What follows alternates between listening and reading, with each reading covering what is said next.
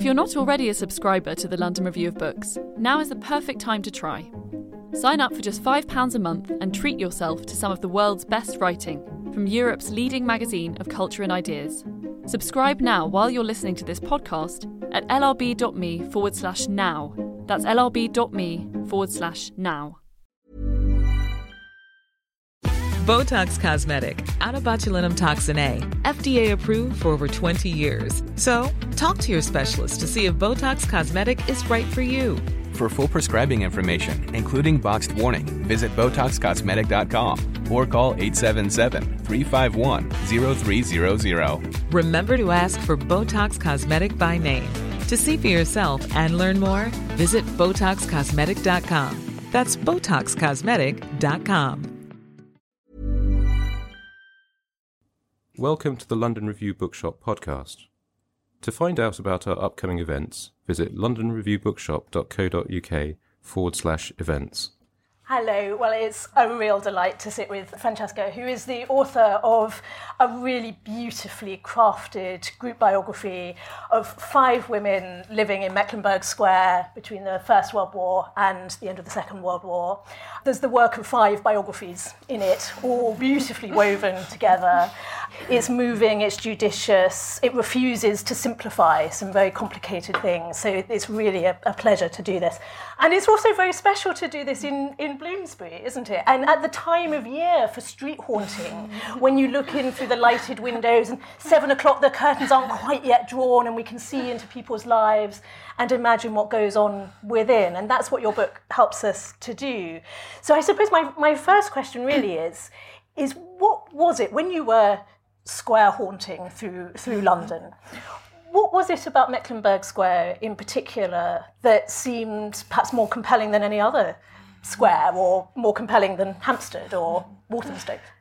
Well, Mecklenburg Square is first I should say it's so nice to be here with you, who I've admired your work for so long, and it's so nice to be in the other side because I come to this bookshop all the time. This is quite surreal.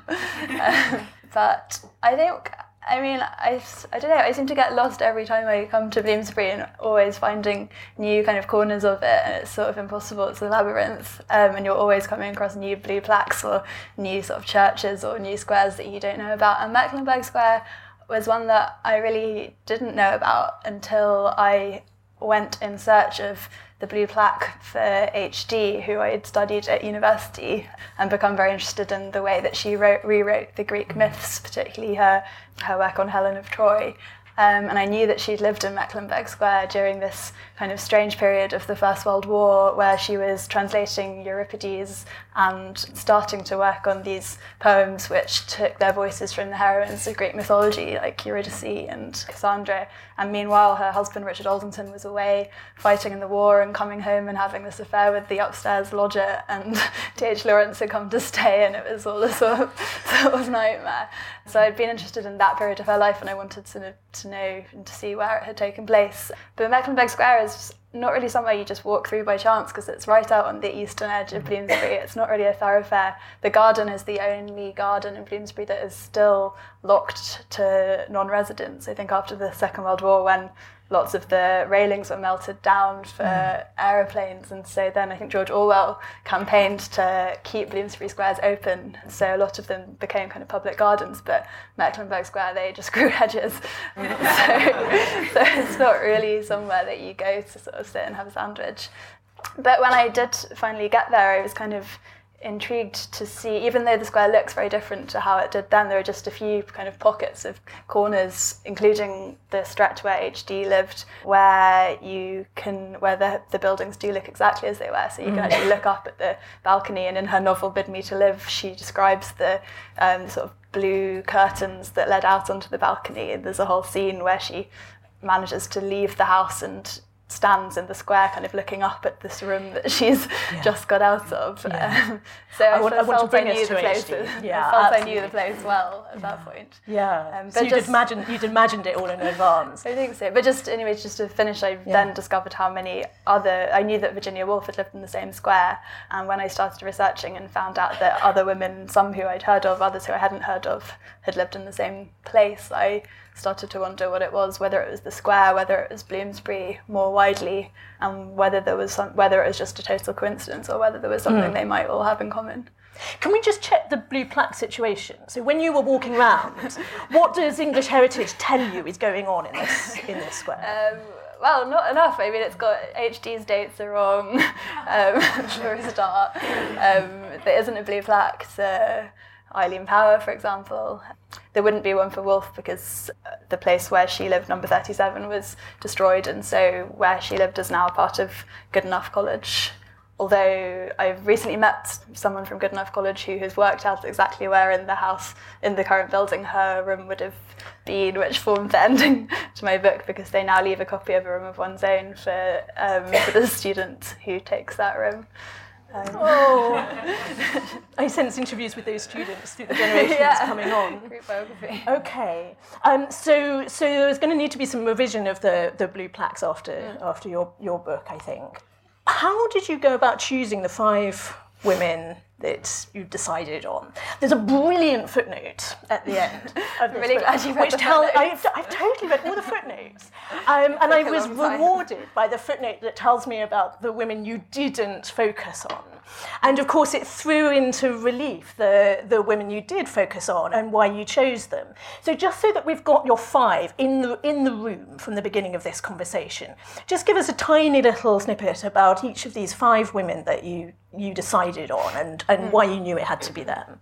Well, I think I knew, well, first of all, there were lots of interesting men who lived in the square as well, I guess, but I decided I wanted it to be women because I thought that there was an interesting kind of story to tell about Bloomsbury and about women who moved to a place, and that I thought that maybe what they were all looking for there was something to do with the kind of wider story of what women at that time who wanted to be writers were looking for, which was a room of one's own, as a space where you could live in a different way.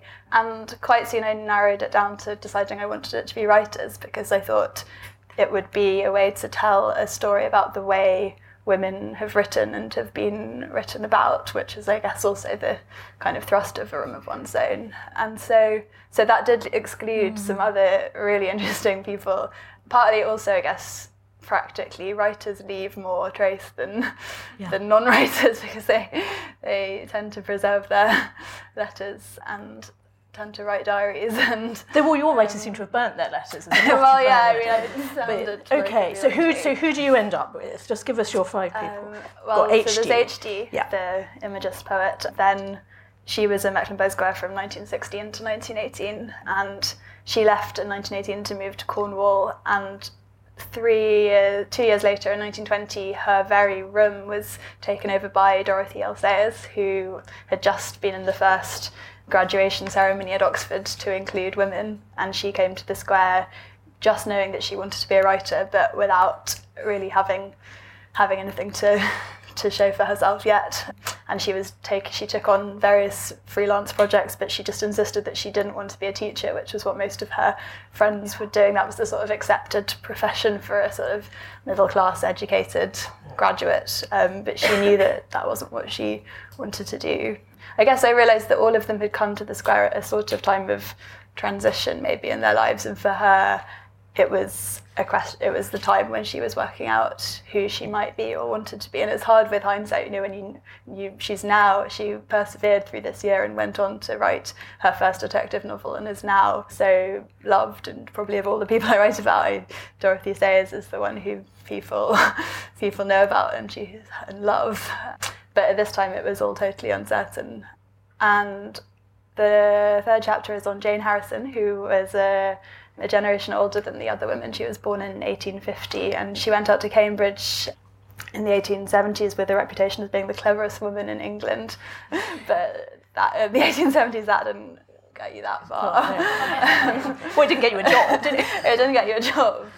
This chapter was a difficult one to write, I guess, because she came to Mecklenburg Square right at the end of her life. She spent the vast part of her career kind of living quite precariously, going between kind of lectureships around the country, and it wasn't until she was 48 that she was invited back to Newnham College in Cambridge, where she wrote the books that really made her name. But in 1922 she kind of gave it all up and she decided she was going to reinvent herself totally, which is a pretty amazing thing to do when you're 75. And she left the university, which maybe we'll get on to why, went to Paris and ended up in Bloomsbury and ended her life living amongst a kind of coterie of Russian intellectuals.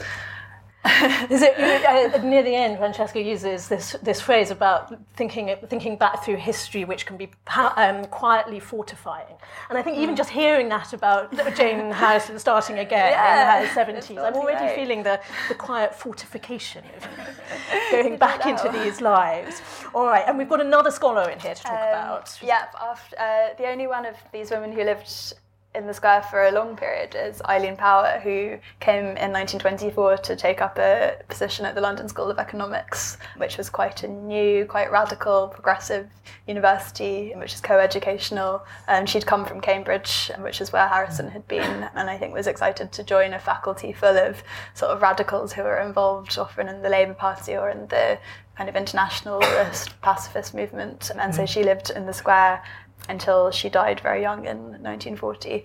And there is a blue plaque to her neighbour, R.H. Tawney. The two of them taught together at the LSE. They ran seminars and they invited their students back to their kitchens, where they held sort of informal discussion groups to kind of chart the future of democratic socialism in England. So for her, they were a kind of an anti-Bloomsbury set in a way, or a different Bloomsbury to one of my final chapter, who is Virginia Woolf, who is sort of in a way the guiding spirit of the book, I think. And she lived in Mecklenburg Square just for 1 year, the last year of her life. She moved in the week that the Second World War was declared. And I think this year in her life is always, I mean, we know that she died in March 1941, and I think often it's seen as the year before her suicide, and there's a temptation to look in the year for kind of foreshadowings of that. But I think just looking at this year as a kind of snapshot in isolation showed me how creative a year it was for her in lots of ways. And she was working on a novel between the acts. She was working on a memoir of her childhood. I think the war kind of raging around her really sent her back thinking over her own life, because she knew that death could come at any moment. And also the move to Mecklenburg Square for her, I think houses had always been very important to her, and this move that she did in 1904 from her family home in Kensington to Bloomsbury was always, she always wrote about that again and again as this moment of liberation and the moment of her becoming a writer. And I think that house move is sort of a kind of emblem for the move that each of them were doing in the book. And I love the sense of her reading back and thinking back through those other women in the square. But let's take what you say about Woolf's move from the high, dark Victorian Kensington house to Gordon Square in 1904. And to her, this was this absolute hinge point into another way of living. And everything about your book made me think a lot about how those houses are arranged in ways which are different from the Victorian family home with its hierarchy of servants in the basement. Exactly. Patriarch at the top. And Virginia in her nursery could hear her father sort of thudding around upstairs, and she knew that she called it the brain of the house, and she absolutely. upstairs room. Absolutely. And then the nursery's at the top. And so clearly part of this appeal of Mecklenburg Square is that some of the houses are divided up into boarding houses, that you can just have one room. I was really struck actually by Jane Harrison's lecture in 1913 talking about how in the Victorian home the drawing room is the woman's domain, but there's always somebody coming into the drawing room, whereas the man's study is inviolate. And there's never two chairs there, she said. Brilliant. So Harrison had before Woolf really crystallised this sense of the woman needing the room of her own. Yeah, it's amazing actually when you read that lecture to see the themes which Woolf took up. And Woolf did know Harrison, and she invokes her as this kind of ghostly spirit at the beginning of Room of One's Own. So it's tempting to note a bit of an echo there, which also is an interesting echo because they are, because she sort of speaks of Harrison in A Room of One's Own as an example of a woman intellectual who was able to write the kind of books that Woolf is saying we need more of, books that write women back into history and look at areas of history that hadn't been kind of uncovered before. But I guess also she was an example to Woolf of how a woman could live a life or arrange a life, both kind of personally and also in the way that she arranged her home. And I think, for both of them and for all of them, and I guess, for the book, I was thinking a lot about A Room of One's Own and being a literal, the way that you might arrange, even, how you arrange the furniture can be important for it's political. That's social history. Where are the chairs? What are you sitting on? Chairs? Oh, of course, Woolf does that in The Leaning Tower. What angle do you get on the world from your chair? So, to me, your first chapter, which is HD, sets out in great detail, actually, what she does with that room. So I wonder, since we've got this idea of the boarding house room, a new kind of living space with the chairs in different places, give us a little bit of a sense of how HD arranged her bedsit room, perhaps, and what worked about it, and then what rapidly became distressing to her about that setup. And I ask this with some emphasis because I feel so many of us have lived in bedsits and found them both liberating and also horrendously claustrophobic and on show, and all these seem very modern questions. Yeah, definitely. Well, I guess HD moved to Mecklenburgh Square with her husband, and the way they kind of conceived their relationship from the very beginning was that it was going to be a kind of a marriage of equals. They were both poets. They wanted to live kind of in partnership and collaborate on poetry together, and neither of them wanted hierarchy and so on. But I guess it was HD had a stillbirth in 1915, which really deeply traumatized her, and she always associated it also very much with the war happening outside and bringing sort of death within her. And I think she always associated that with her husband, who she found somewhat sort of callous after it, and that was the moment of this sort of widening gulf between them, which deepened when he was going away to fight and then coming back and was having this affair with this woman, this sort of very glamorous woman, Arabella York, who lived upstairs. And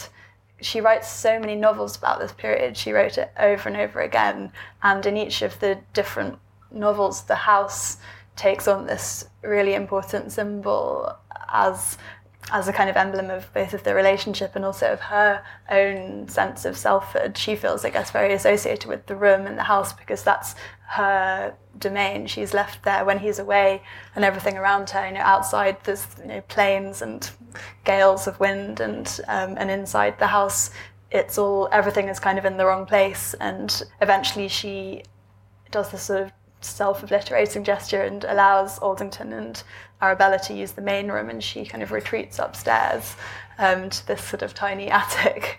I think in Bloomsbury the rooms get smaller as you go further up, and they get sort of cheaper in the boarding houses. So at the top you just have a kind of a tiny room, which I think this one was converted from a bathroom. So that's sort of where she was. Which is partly about not wanting to be seen. I mean, one feels very viscerally her horror of visitors to the room being able to see her bed and her clothes. Yeah, well, the way they had this one big room which was divided by a kind of a screen, and so the bed was not really separated from the living area, and the bed, was the sort of symbol of the dissolution of her marriage. And I think HD was very torn because I think she wanted to live differently and experimentally, and in theory she was interested in in free love and in people not being possessive of each other. But I think in practice and the way that this was happening, she was grappling seriously with what that might mean in practice and where that might leave her and her work. And at this time she was doing a lot of translation from Euripides, and she was focusing on the kind of female voices from the chorus who are kind of watching on powerless while war is engulfing everything and everyone that they've known and loved. And I think it's an insight into the kind of unimaginable pressures of living at period of history. In a way, the whole method of your book emerges from that grappling that H.D. does over, is it 40 years, she thinks, thinking back over that room? Because there's a sense in which you might open the book and look at the structure of it and think, well, some of these women only lived there for a year. But actually what's so subtle and takes some thinking about in the book is the way that you show how you have to think about the whole life before in order to understand how someone lived in their room for that year, and then how that room or house affected all of life afterwards. And you show us that for H.D. she's rethinking that one little slice of life over and over and over, even having established herself in a happy relationship, bringing up the child. Yeah, definitely. She had analysis with Freud in the 30s, and to sort of fortify her a bit for the next World War, and to kind of address this period of writer's block she'd been suffering. And he told her that he thought that she needed to go back to this period in Mecklenburg Square because he could tell that something about it was kind of stopping her. And I think what ultimately came out was a creative question. I think she'd written these novels. She started writing a novel about it as soon as while she was in the square, and carried it on after she left. And through the 20s, she wrote several different versions which all take place in sort of different timelines, and some of them are very tightly focused on that square period, and others cover her childhood and go much further out. One of them set in a Roman army camp, and some of them are interesting because the marriage situation doesn't really come into it, and it's the sort of trauma is the loss of this early female lover, and then the kind of meeting of Briar, her female partner, after that. And it's those relationships which are important. And then there are other ones which much more focus on the sort of heterosexual marriage. But she wanted all of those to be destroyed. She wrote "destroy" on all of them, although they weren't. No. And in fact, was published most of them in the 70s and 80s. So you can read them and compare them, and it's fascinating and complicated. But the version that she did publish in 1960, I think at its core is this other question, which is about her as an artist, and it centres on this sort of disagreement with this character who's very clearly D.H. Lawrence, who during the period in the square seems to have told her that a woman shouldn't try to write anything universal. She shouldn't try to take on a man's perspective. She should just write from what she knows. And H.D. ends the book with this incredibly powerful letter back, where she's saying, in order to be whole and free, I need to live in 2 dimensions, which is a kind of allusion to something Aldington said to her when he was kind of grappling with his desire for her and also his desire for Arabella. And he said something like, I would give her a mind and I would give you a body. And she's, I think, it's this question of, which we still talk about, how to be whole and multiple, and, how to be a woman and a writer and have those things not be incompatible. And that's something I think all of these women were grappling with, and H.D. is someone who addresses that very explicitly and very powerfully, I think, and much later in her life than the period that she was living there, but it did this period set off for her these questions, which, and I guess setting up home and experimenting and living in a different way, even if it didn't bring her much happiness at the time, it did set off these questions which she asked throughout her life. Following these women's minds, let's get to these. There are 2 great academics in this book. In fact, these are my favourite chapters, where your chapters on Jane Harrison and Eileen Power, about whom I knew shamefully little, Eileen Power. And I've now ordered copies of Medieval People and Medieval Nunneries. So good. Yes. They're really 700 pages, but surprisingly fun. I'm totally up for it. But actually, Nunneries raises the subject that I want to ask you about, which is you bring out a very fascinating comparison between the opportunity for these women to live in college. We'll talk in a minute about the fact they can actually get jobs in colleges to start with, but let's think about, there's the model of academia with its cloisters and its servants and its dining halls and its circles of clever people. And then here's this other model of the square. And clearly both Harrison and Eileen Power are very, very aware of those as models of how to live and choosing between them. How do you think the Bloomsbury Square offered them something different from the college? Well, I think both of them, and Dorothy Sayers as well, I guess, or her character Harriet Vane grapple with that question of how to live, and whether living in an institution or a community can offer you, if you're in an institution, you don't have to worry about life admin. There are people who will help you with the cooking, cleaning. Your whole life is just devoted to I miss it so much. I just miss dinner being at 7:30. And Harriet, in Dorothy Sayers' novel Gaudy Night, her character Harriet Vane, who lives at Mecklenburgh Square, gets called back to her old Oxford college to address the situation with a poison pen. And she is kind of a cipher for Sayers, I guess, and she asks exactly that she's quite tempted by the academic life, and she is sort of wondering whether to go back, but she's also asking this question which Sayers herself asked through her life and never really found the answer to in life, but sort of does in fiction, of whether it's better to kind of absent yourself from the world and live a kind of ivory tower existence, or whether it's possible to live a kind of intellectual life within a family, or within a relationship, or within a community that's not of the university. And I think Eileen Power and Jane Harrison are both academics who were sort of excluded, or to some degree excluded, or not made entirely welcome within institutions.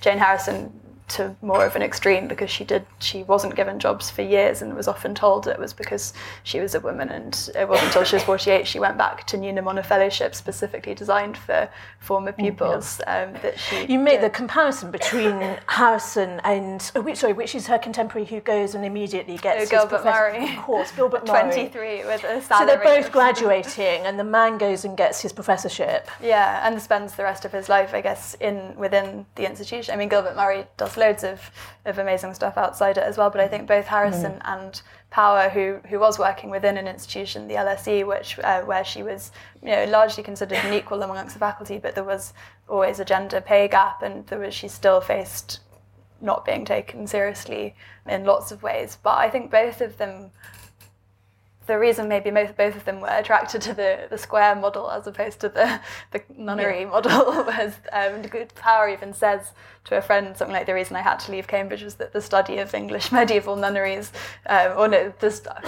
living in Cambridge College and studying nunneries made it clear to me that I had to find a different way. But they both were thoroughly scholarly and thoroughly intellectual, but they also wanted to carve out a different way of living as a scholar, I think. And I think both of them, particularly Harrison, maybe thought, if the institution isn't going to offer women degrees, for example, which she campaigned for Cambridge to do for years, and they didn't until 1948, both of them wanted to bring different people into their scholarship. I think Power did so much broadcasting to children because she, in fact, didn't publish as much as, most of her male contemporaries did, because so much of the work that she was doing through her life was collaborations and editing work and broadcasting and writing textbooks for schools, because she was an economic historian, and she started off her career by writing these amazing works of social history, which medieval people focuses on women and sort of working class people in medieval times. And she insisted that, as Woolf says, that history shouldn't just be the biographies of great men, but actually, the everyday lives and concerns of ordinary people could be and should be exactly what history addresses. And we're not going to see women as important in the present if we're not interested in their histories and what's been important to them through the years. And you think of the legacy of that thinking, what started there and then with this new kind of economically focused social history, and then went on through Jane Thirskell, Margaret Spofford, it's so rich, and it's such a radical tradition still. Yeah, completely. And I guess what happened after she moved to the LSE, and she was quite involved with the League of Nations, and she kind of turned, as she could see, how world politics was kind of combusting. She believed that her duty as a historian and as a scholar was to turn her history writing very much towards the present. And I think this was something that Tawney and Harold Lasky and lots of the others at LSE were interested in. People like Toynbee, who was a good friend of hers, and H.G. Wells as well. She wanted to write world history, and she wanted it not just to be for other academics. She wanted it to be for the public, and particularly for children, because she could see that the way to prevent war happening in the future was to teach children not just British history in isolation, but to teach them about the whole world, to teach them about China and India, and which were both places that she'd been to, and to give a sense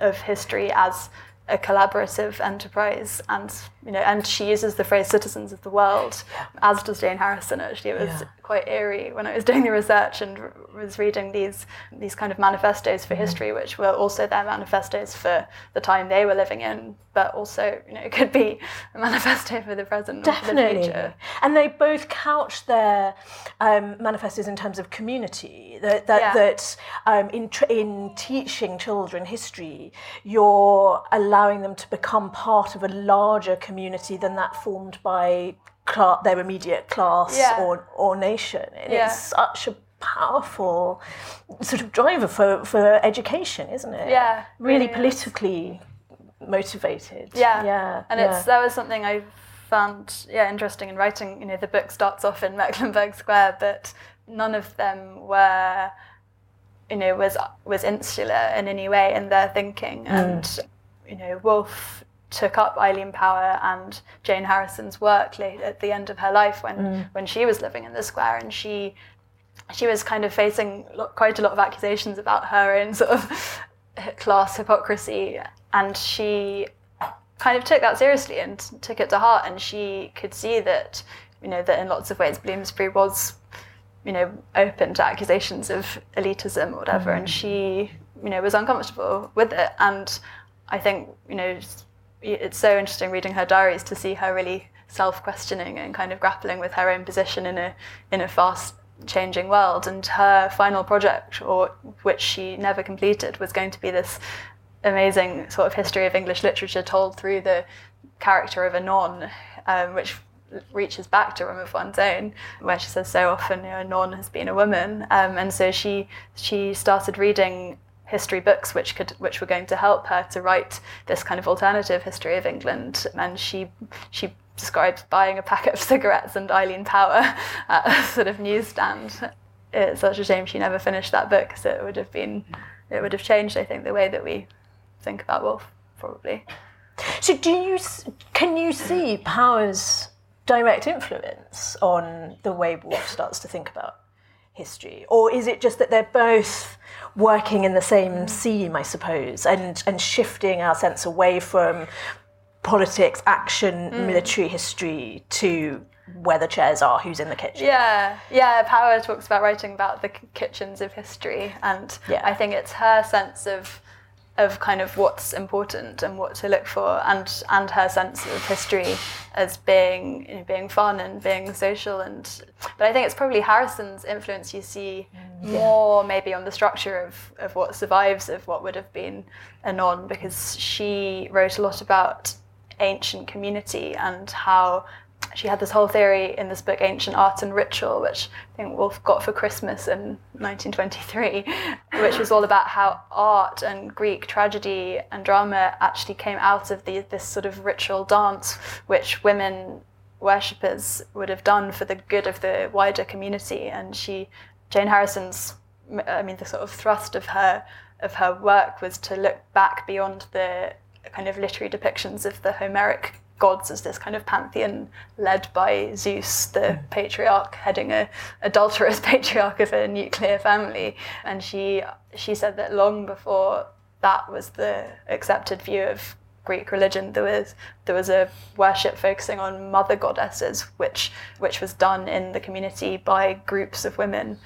And so her work was really arguing that art came out of community, which I think was really kind of ripe and interesting for Woolf, and that was going to be sort of the starting point of her project, and kind of shows her own thinking about class, I guess, this idea of communality, which also is so inflected by the time she was living in the Second World War, when she was partly living in the square, partly living in the country, was feeling very divided between this sort of solitary life that she wanted, but also this sense of an impulse towards communal living, I think. Yeah. Coming on to Woolf, I tend to think of that last period of her life as very much rooted in Rodmell. I was so struck by the fact that trying to get herself to sleep during an air raid in the Sussex countryside, what she uses to send herself to sleep is an idea of think of London, think of the Thames at London Bridge. And that sense that is what is sturdy somehow and will get her through the night seemed very, very potent to me, and made me sort of value more that experience of Mecklenburgh Square that she had for such a short time. Yeah, it was, I guess it was an odd period for her. She never really settled into that house. They didn't really want to move there. They were happy in Tavistock Square until this building works on this hotel just made it kind of impossible for her to get anything done. And she describes turning up and looking over their new house and thinking, which of these rooms am I going to die in? Yeah. And I guess their house move, was tied up with the war and with sort of inconvenience and with a sense of not being settled, and then living between town and country. And she was asking again, perhaps a bit reluctantly, these questions about how she wanted to live, until the square was bombed and the decision was made, and she never lived in London again. Do you think that today, when presumably we can't really afford to buy a house on Mecklenburgh Square? Last I checked, they were about £2 million. I did look over some. A really nice estate agent showed them to me, and I think he was quite excited that maybe someone was going to buy sort of two of these houses. And I kept asking, so is that original? And he was sort of saying, don't worry, it's all been renovated. And we got rid of those nasty curtains. Yeah. Very good. Well, you'll be moving in next year then. I was wondering whether you feel sort of optimistic for people today being able to invent the kinds of domestic space, arrange the chairs in the way that they feel they need to. And do you think any of these women can still be role models for us today, arranging our rooms? I don't know about arranging the rooms. I think it's probably, I think the way they can be role models probably most is in the less literal side of the room of one's own, and the way that they kind of arrange their lives. I think it was, lots of the questions that they are asking are questions that we still ask and address. I think a lot of contemporary writing addresses similar questions, and I think talking to friends, we're asking the same questions, about how to be taken seriously, and how to arrange rooms. I don't think we've found a solution.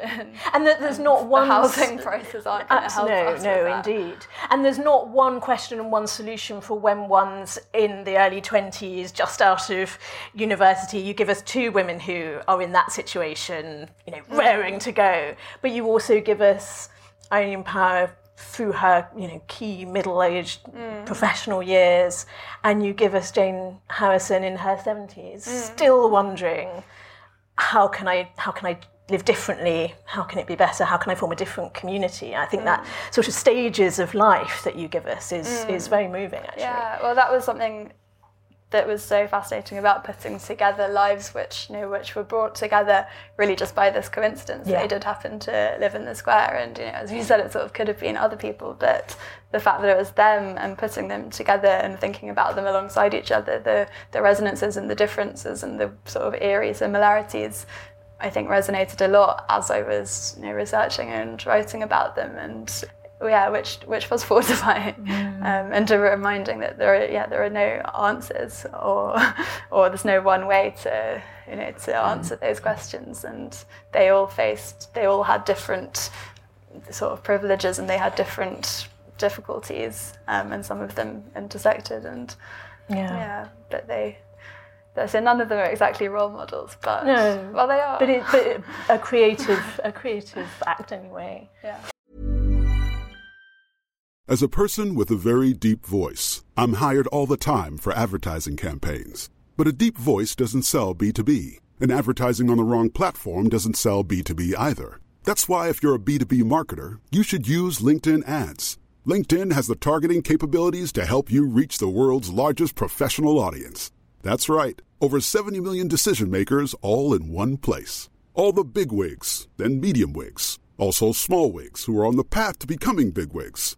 Okay, that's enough about wigs. LinkedIn ads allows you to focus on getting your B2B message to the right people. So, does that mean you should use ads on LinkedIn instead of hiring me, the man with the deepest voice in the world?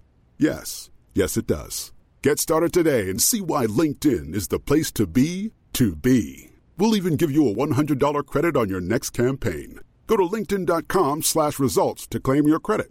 That's linkedin.com/results. Terms and conditions apply.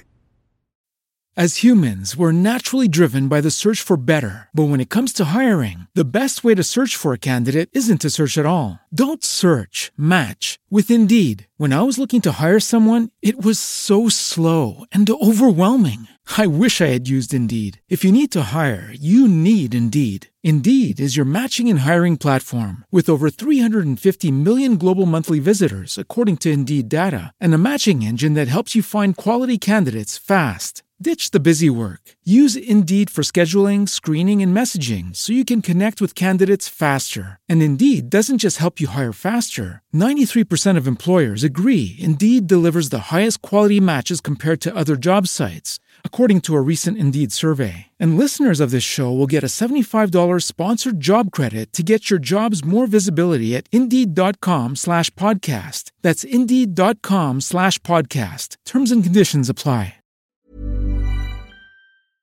Now, Francesca, obviously quite soon we're going to be turning the whole bookshop into one of Eileen Power's kitchen dances. Yeah, we've got the morning dress. We've got the morning dress ready. The invitation. But I think before that, maybe people would like to ask some questions.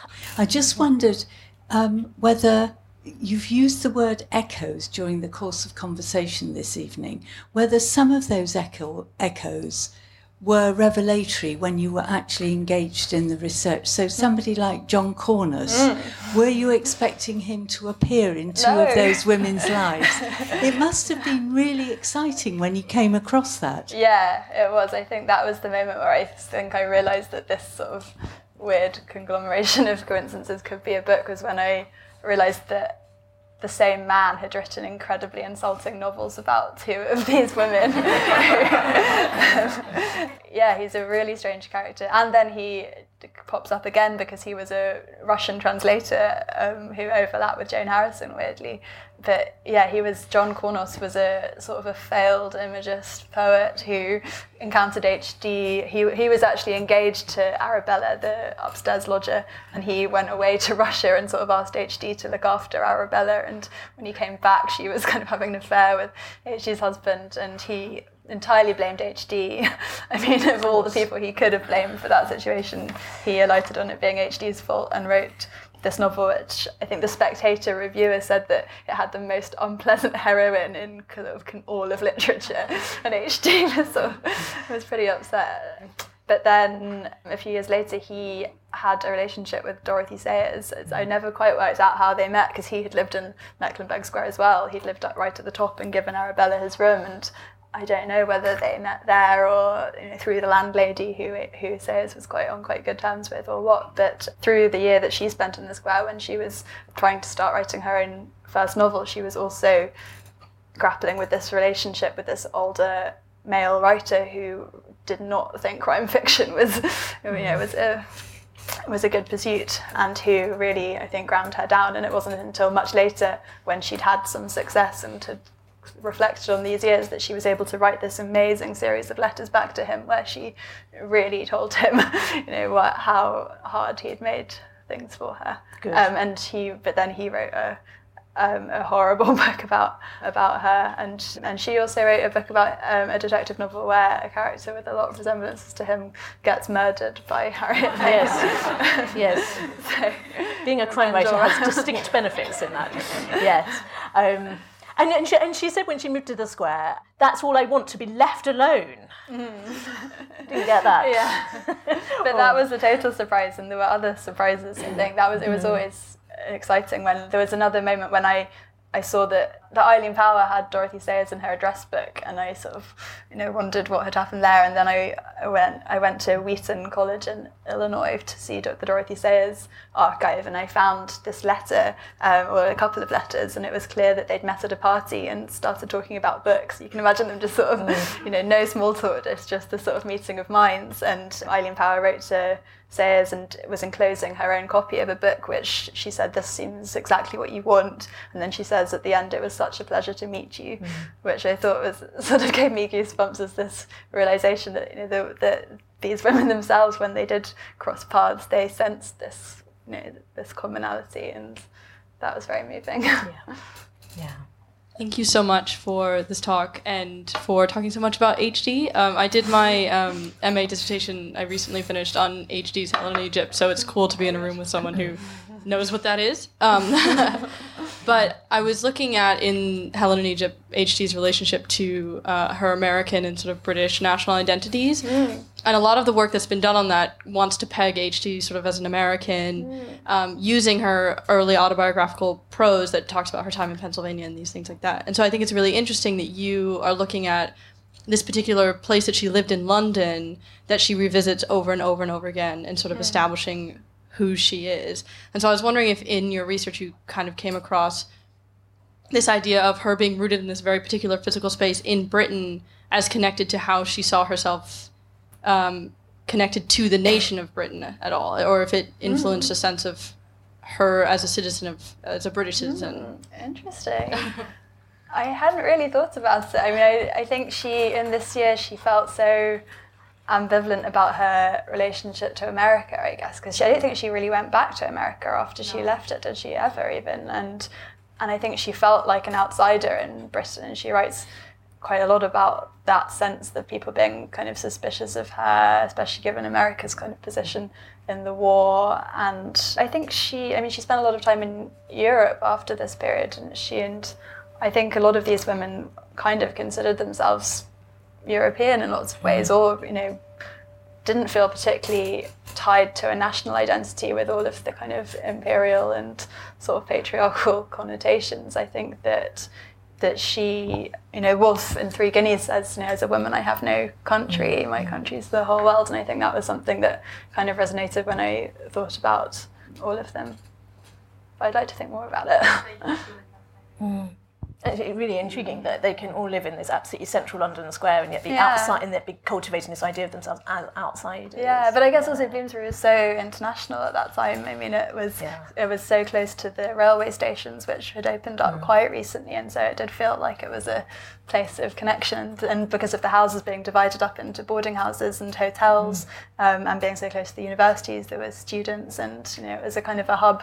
It was so if you wanted to live a life where you might bump into Russians or Indians or Chinese, then that Bloomsbury was a place where that could happen. And I loved reading kind of memoirs and novels about Bloomsbury and by more widely for that research, and came across there are so many interesting figures. I mean, there's this guy Mulkraj Anand whose kind of autobiography is called Conversations in Bloomsbury, and he concludes by saying something like, Bloomsbury is so much wider than Virginia Woolf's drawing room.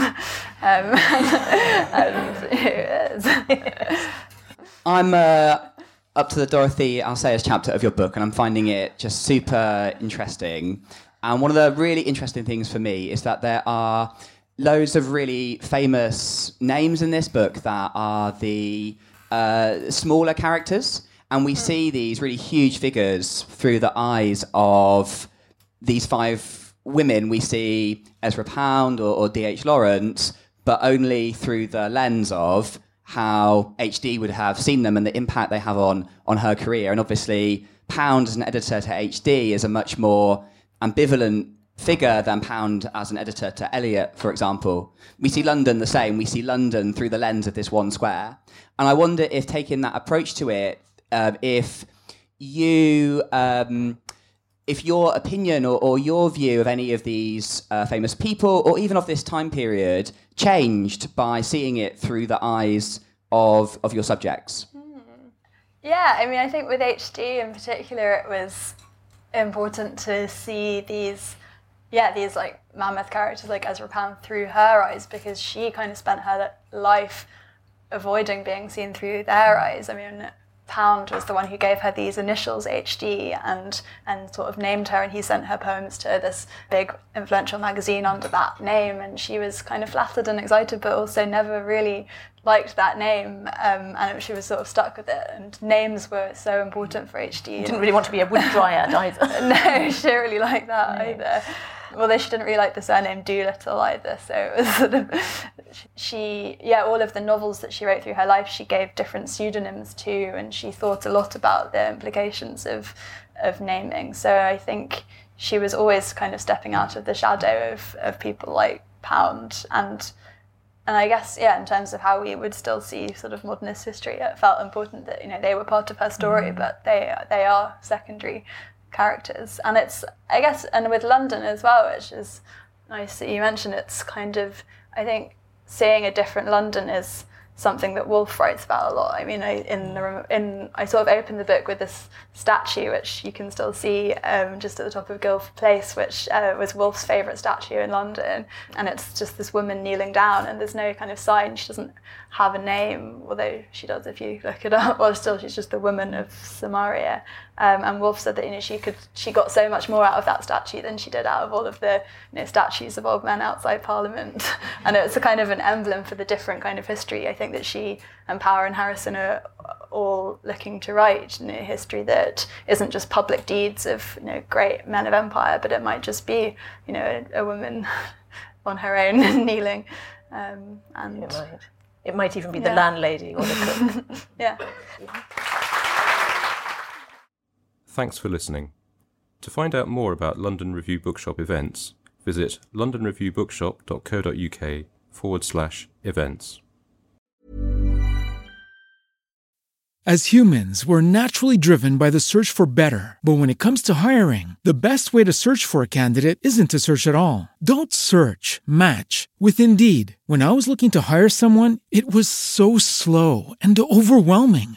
I wish I had used Indeed. If you need to hire, you need Indeed. Indeed is your matching and hiring platform with over 350 million global monthly visitors, according to Indeed data, and a matching engine that helps you find quality candidates fast. Ditch the busy work. Use Indeed for scheduling, screening, and messaging so you can connect with candidates faster. And Indeed doesn't just help you hire faster. 93% of employers agree Indeed delivers the highest quality matches compared to other job sites, according to a recent Indeed survey. And listeners of this show will get a $75 sponsored job credit to get your jobs more visibility at Indeed.com/podcast. That's Indeed.com/podcast. Terms and conditions apply.